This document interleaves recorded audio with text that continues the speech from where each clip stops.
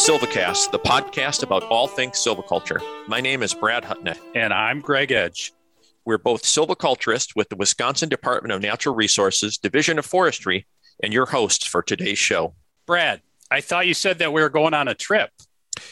We are, you are. Wait a minute. Just me? What's going on? So we're at your place, right?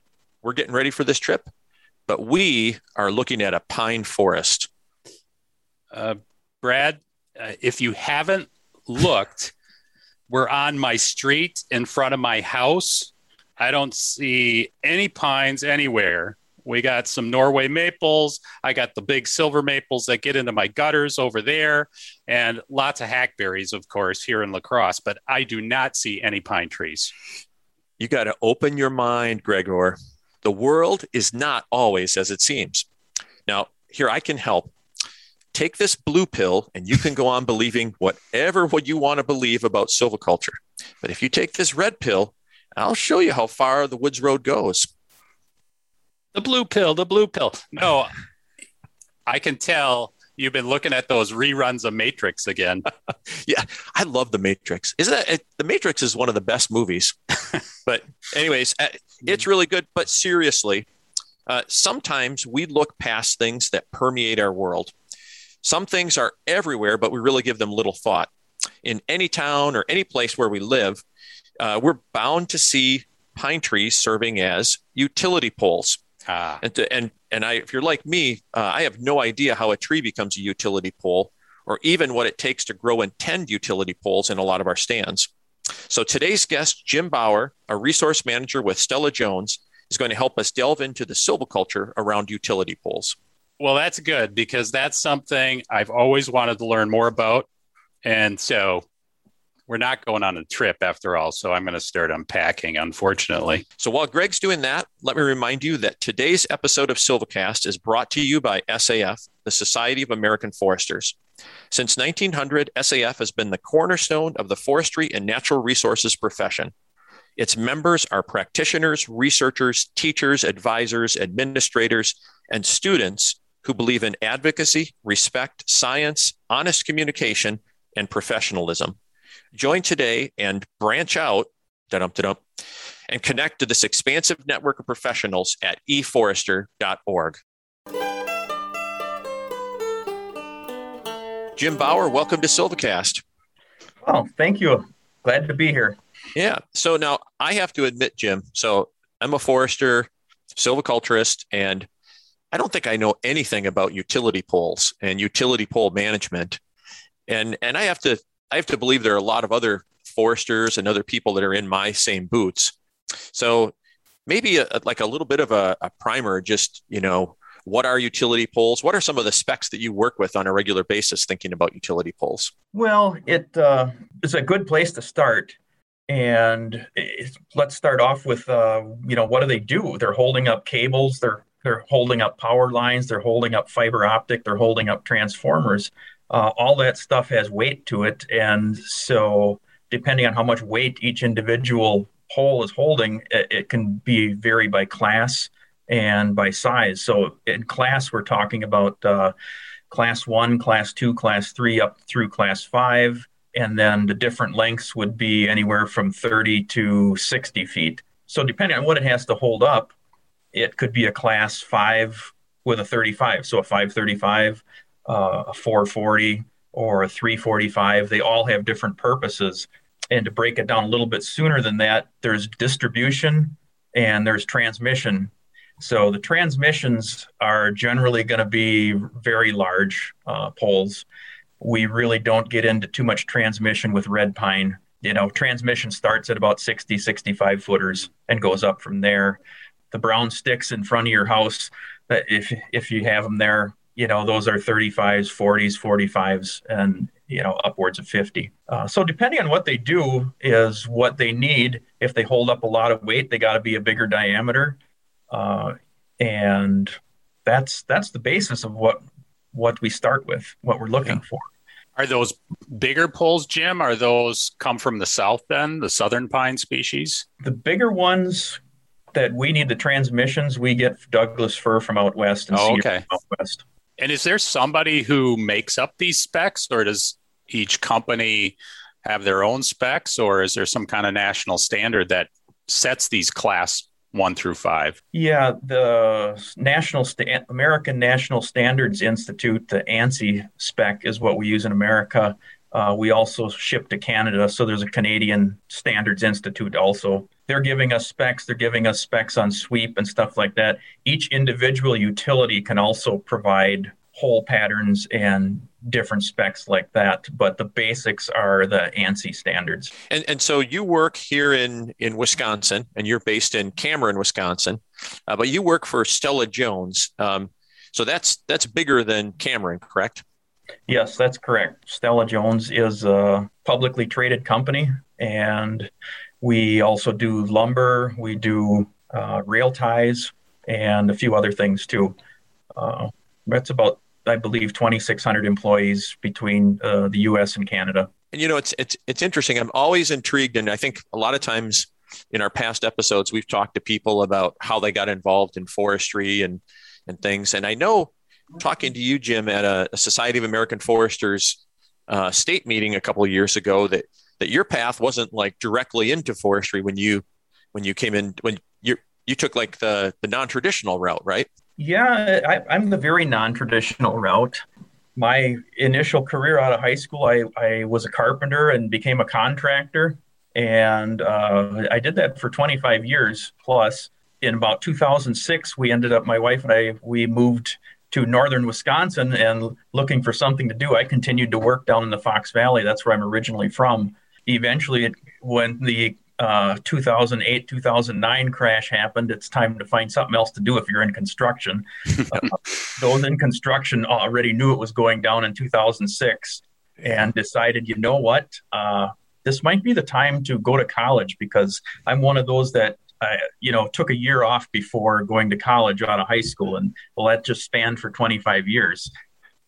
So I ended up starting at UW Fox Valley, and hey, I can still learn, and transferred to Stevens Point and graduated in 2013. Graduating older than many students' parents were. So, Well, that's really cool, though, I think.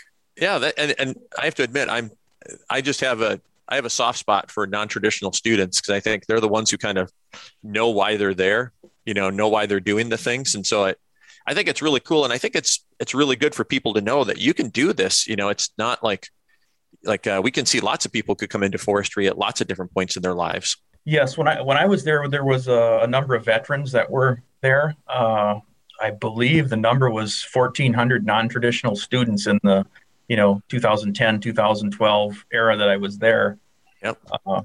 But yeah, there's definitely a dedication that traditional students lack. Yeah. And not all. There's very high quality traditional students in there too. Mm-hmm.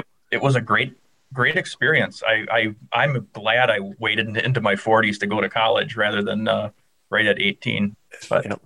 Brad, we didn't lack any focus when we were traditional students, right?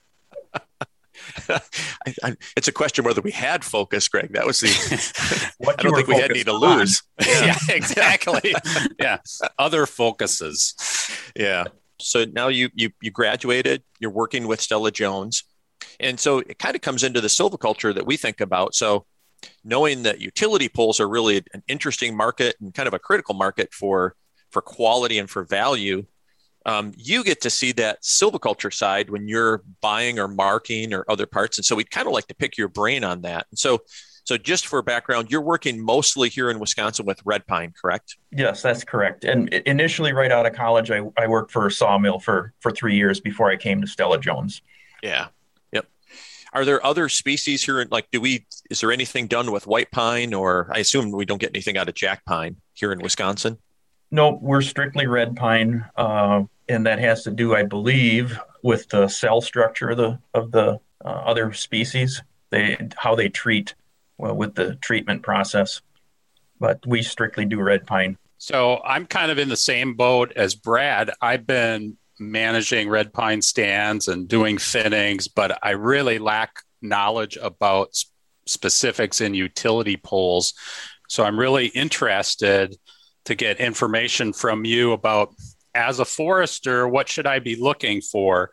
So if I'm looking at a red pine stand and I'm trying to assess whether it has utility pole potential, what kinds of things am I looking for in that? And so maybe that gets Jim back to some of the specs, but is there also maybe some things like density? Am I looking for a certain basal area of trees that meet these specs? How can I assess a stand to see if it has potential? I think you're probably at what point is your stand?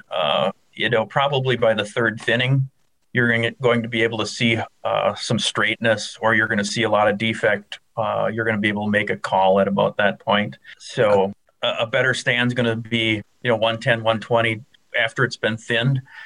So you're probably looking in the 150, 160 range for decent utility poles. So you're really not assessing too much in the first and second thinning of those stands. You really can't tell until those later thinnings. I haven't done any of when I worked for the sawmill, we would mark in first and second thinnings, but you're not going to get utility poles out of them. I'm not at that stage where I'm looking at that age class. Is there a minimum diameter then that you're looking at too for the utility poles? Yeah, I like to see at least 11.5, but more likely I want to be up in the 12.5 or 13 range is where we're going to, start to make sense. And so then, and they can probably outgrow it. So is there a upper limit then too, where you say, whoa, can't do anything beyond this point? There is, but it depends on your matching the diameter to what kind of length I'm going to get out of there again. Okay. The 20-inch diameter 35 is not going to make me, it's not going to work. Right. 20-inch diameter 55 is going to be a nice pole for me. So there is an upper limit. It's going to be in the 18 to 21 range, depending on what I have for height. I kind of have to get this lingo down in my head in terms of diameter and height and class, like all of those things. But I'm catching on. So Jim, you get to see, so you kind of have this advantage too, right? Like you go out to the stands and you see the things that foresters mark, or you can see past management. So you get to see a lot of maybe like past sins, current sins, and things that probably impact these stands. Are there mistakes that you see foresters making when they're out marking or working in red pine stands that you think maybe, like you think, oh, they could have really had some really good stuff here and now they don't, or something along that line? Yeah, I think one of the things I see is probably thinning a little bit too hard. What I've noticed is that to not go completely to the B line on every thinning, maybe 10, 20% over the B line seems to give us a better pole quality at the next thinning. When we're a little bit too open, the branches don't drop off naturally. They don't self-prune as well. That creates, one of the defects is too many knots in a 1 foot section. So we'd prefer to see a little bit higher density. Does that also impact the taper? Because don't you want trees that have less of a taper to them? Yes, that's correct. Also, each class pole has a specific diameter at 6 foot and then a specific tip diameter. Okay. We've gotten some sales where when I've been on the grading deck after seeing them peeled, I know that butt diameter is for a class 340, a class 3 pole. It's got the diameter for it, but it's marked as a 540. I have to go find out why. And the grader says, well, check the tip. You've got so much taper on that it has to be graded off of what the size on the tip is, not on the butt. I'm interested, Jim, too, just thinking about Brad's question of how foresters might be able to manage these stands prior to you coming in with this third thinning. Do you see any mistakes like setting up a stand even at the first thinning in terms of access? Is there a way that you see would be better managing that for poles, or does it really not matter by the time you get to that third thinning? Well, what I'd like to see is the loggers need to be able to think about how they're going to get long poles out of a stand. And in forestry, we kind of should be thinking about that too. seeing a logger try and cut a pole and skid it down a hill is, if it's not a clear cut, is kind of an entertaining thing. They also tend to bang into every other tree that's left if you don't have a careful logger. So as foresters, the early thinnings, if we can look to see what's going to happen in the future, how is that pole going to get out of there? Where is it going to need to get to? That's going to be an advantage in the end when a pole company comes there for a harvest. So thinking about those access lanes and how you set them up long term probably has a big impact. And that's kind of interesting. And it sort of gets to maybe some creative thinking on foresters' part, because what you said earlier, you want to keep a little higher density to get that better quality and less taper. But then you also want to think about how you have good access and can move those poles out of the stand. So that's an interesting kind of conundrum to think about. Yeah. And I would think, Jim, too, so if we keep those stands above the B line slightly, that we might be coming back into them maybe slightly more frequently than we would if we were taking them all the way down to the B line. Right. You may be back in frequently. Again, it's dependent on what kind of growth you're getting out of there. If we have 10 years of drought, right, it didn't put on a lot of beef there just because the MFL plan says we have to cut it at 10 years. We do need to make some judgments in there, and it might not be the best time. Let's let it go for another 3 to 5 years. And you mentioned something about sites earlier, and it kind of jogged my mind. So are there certain types of sites that, like red pine on, like thinking about like Plainfield Sands or something where it's like stuff like that? Do you only see the lowest quality poles coming out of those sites? I mean, not lowest quality, but maybe the smaller poles coming out of something like that? Or do you see site really play a role in part of this as well? My feeling is the site is very, very critical to it. Yeah. We get some of the straightest, nicest stuff out of sand. I've noticed if we've got standing water in the area, it's usually pretty bent. We can get size out of it, but we can't seem to get straightness.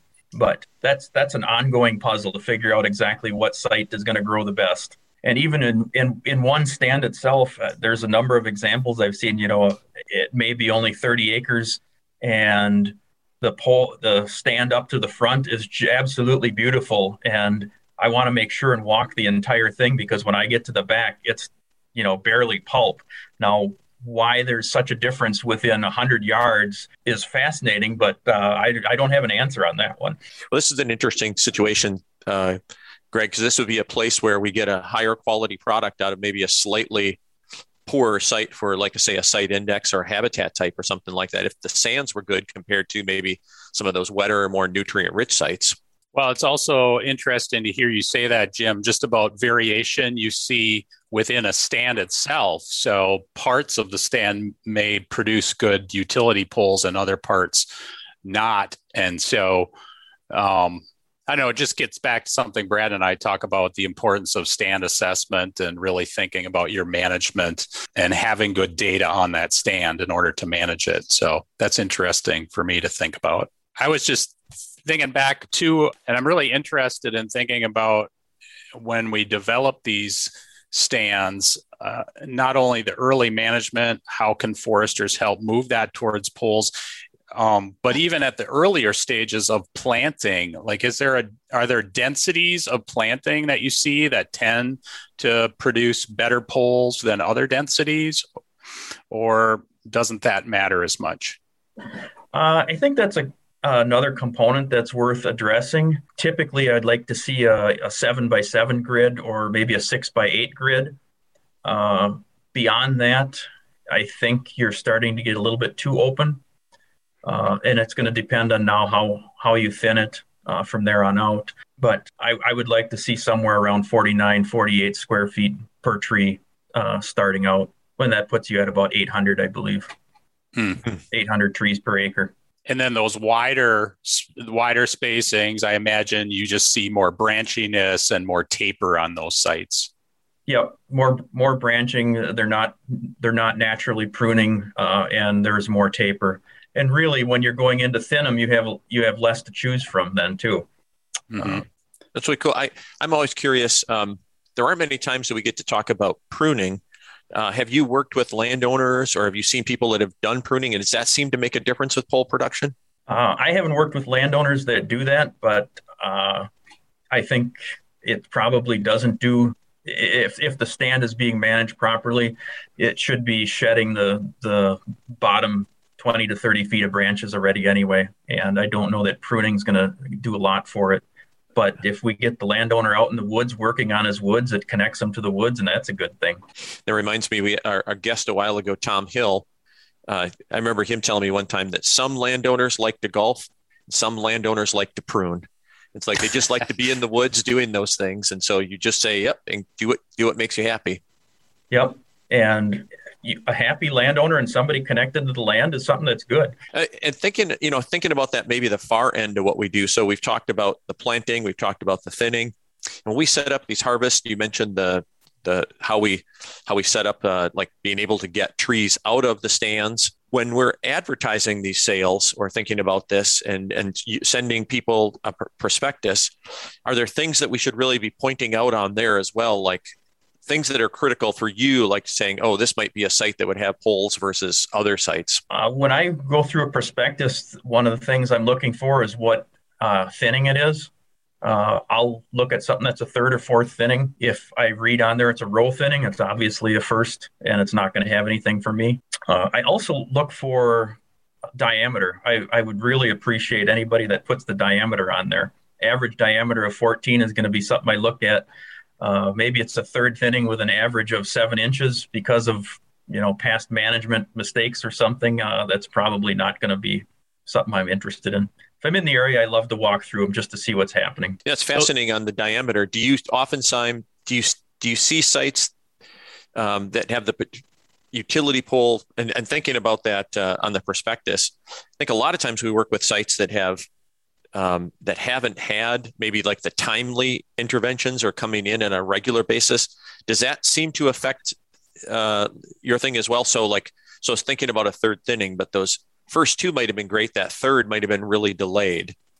Does that come into play at all? I think where it comes into play is you're going to see a smaller diameter on that. What my concern is that if we come in and do that harvest, what's left out there, is that going to blow over?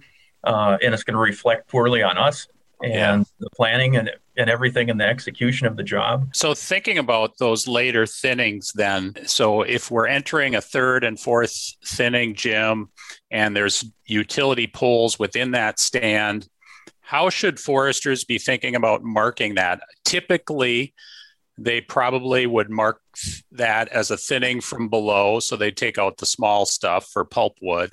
And then they would be trying to identify the best trees and doing some crown thinning around those. And I know on your side of it, you would like to utilize utility poles within that. Do you just sort of take what you get through our just normal thinning practices, or are there thinning techniques of maybe utilizing some of the poles, but keeping the quality and the stocking of the stand moving forward still good? Typically, what I would be looking at is on a third thinning, if there's diameter in there. Typically, a third thinning, when I'm thinking of a county sale, is going to have been marked by a county forester, and they would mark it for the standard order of removal, crown, difficulties, forks, defect, things like that. They will hit some poles, some smaller diameter poles, and we would select off of what has already been marked. Not a big fan of taking smaller ones intentionally just to take anything out on the third thinning. The fourth thinning, because we're looking for 40 footers and up. So I really need diameter out of it. And that's why I would hesitate to take anything unless it's already been marked by standard order of removal. And Greg, you mentioned that thinning from below. Jim, do you see a preference or an experience that you've had where foresters, I think traditionally we might move from below, right? Take out the trees that are smaller, but in red pine, I know a lot of the guidance talks about thinning from above and trying to work with that. Have you worked with that very much? We haven't worked with it a tremendous amount. I think it's going to really depend on each individual stand. If you're going to take something take the larger poles out of there or larger trees out of there. What's the chances that the smaller ones are actually going to grow out? Does it have the crown to support the nutrients needed to put the extra wood on? If you're looking at a fourth thinning at 55 years old, but this tree is only 9.5 inches diameter, 55 years old, 9.5, it's not going to put enough on to do anything. That's the one that's got to come out, even though you may have a nice 40-footer right next to it. I think that's really what you said there is really important, is for foresters to be looking at that crown health and vigor and helping that make those decisions about, will that tree respond to thinning and develop, or really is it something that has lost so much crown that it's not going to grow much more, and then that should come out. So just that important. I just think about that importance of looking up and assessing the crown health and trying to tease out those decisions. Right. And another thing, if you keep looking up at the crown, you may find you're in a pocket decline, and that whole area may need to come out. I was just thinking out loud to myself. And so thinking about those third and fourth thinnings, and what I'm hearing you saying is you kind of work with that sort of standard order of removal or standard types of thinnings that foresters do, and kind of take the poles that come out of that. But you're also in that thinning thinking about sort of crown health and what trees you could develop further into larger size classes that have enough vigor to grow. And so that all makes sense to me. And then I know, at least in Wisconsin, especially I would say in the southern 2/3 of the state, some of our plantations really start to decline quite a bit once we're seeing 60 years, 70 years of age. So there, I know foresters are working with maybe reestablishing those plantations. And so that obviously would be a time, I would think, where you would be utilizing a lot of poles off of those sites. Do you see that happening in some of those sites where the plantations are just losing vigor and the foresters are really looking at regenerating them? Yeah, it is. As you move further south, as you said, in the state, they seem to top out much quicker than what they do up in the northern part where I'm pretty much concentrated. So yeah, the answer is yes. Yeah. They are going to remove some, but you also bring up a point. By the time you're getting to the fourth thinning, as a land manager, you really need to think about what's going to happen there from now on, because maybe if your understory is all hardwood and that's what the landowner wants, and how are you going to bring about that next forest, or is the landowner planning on final harvest and spray it and plant it and bring it back to pine? By the time you're into the fourth thinning, there may be reasons why. And for instance, I'm thinking of a sale we're cutting right now that the management plan was for thinning, but the landowner is going to come back to hardwood, and the hardwood forest is there already. And rather than smashing the hardwood and then coming back in 10 years and taking the top off, we just said it's time for the whole thing to go. And they agreed, and it's actually turning out pretty well that way. But again, that decision was made, I wouldn't want to say not economically, just it's made because of what the landowner's desire was and what the future plan is. And I suppose in your experience with Stella-Jones, so other parts of the company work, like you said, in the Western United States and the Southeastern United States, and their plantation forestry is really about, cut and replant, because they can grow those crops fairly quickly. It seems like here it's that maybe like what you were saying, a little bit of a difference in that our plantings were kind of putting trees back on these sites. And then we kind of have to make a determination at the end of these rotations, like, oh, maybe I can go to other, hardwoods aren't a bad thing here. Yes. Yeah. I work primarily in the counties in the northern part of the state here, and the counties do, very well in their planning and what's going to happen here in the future. We certainly see a lot of stands, maybe more on private lands, where the landowners, just like you said, Jim, are making a decision to go to a different forest type. Might be hardwoods, it might be white pine.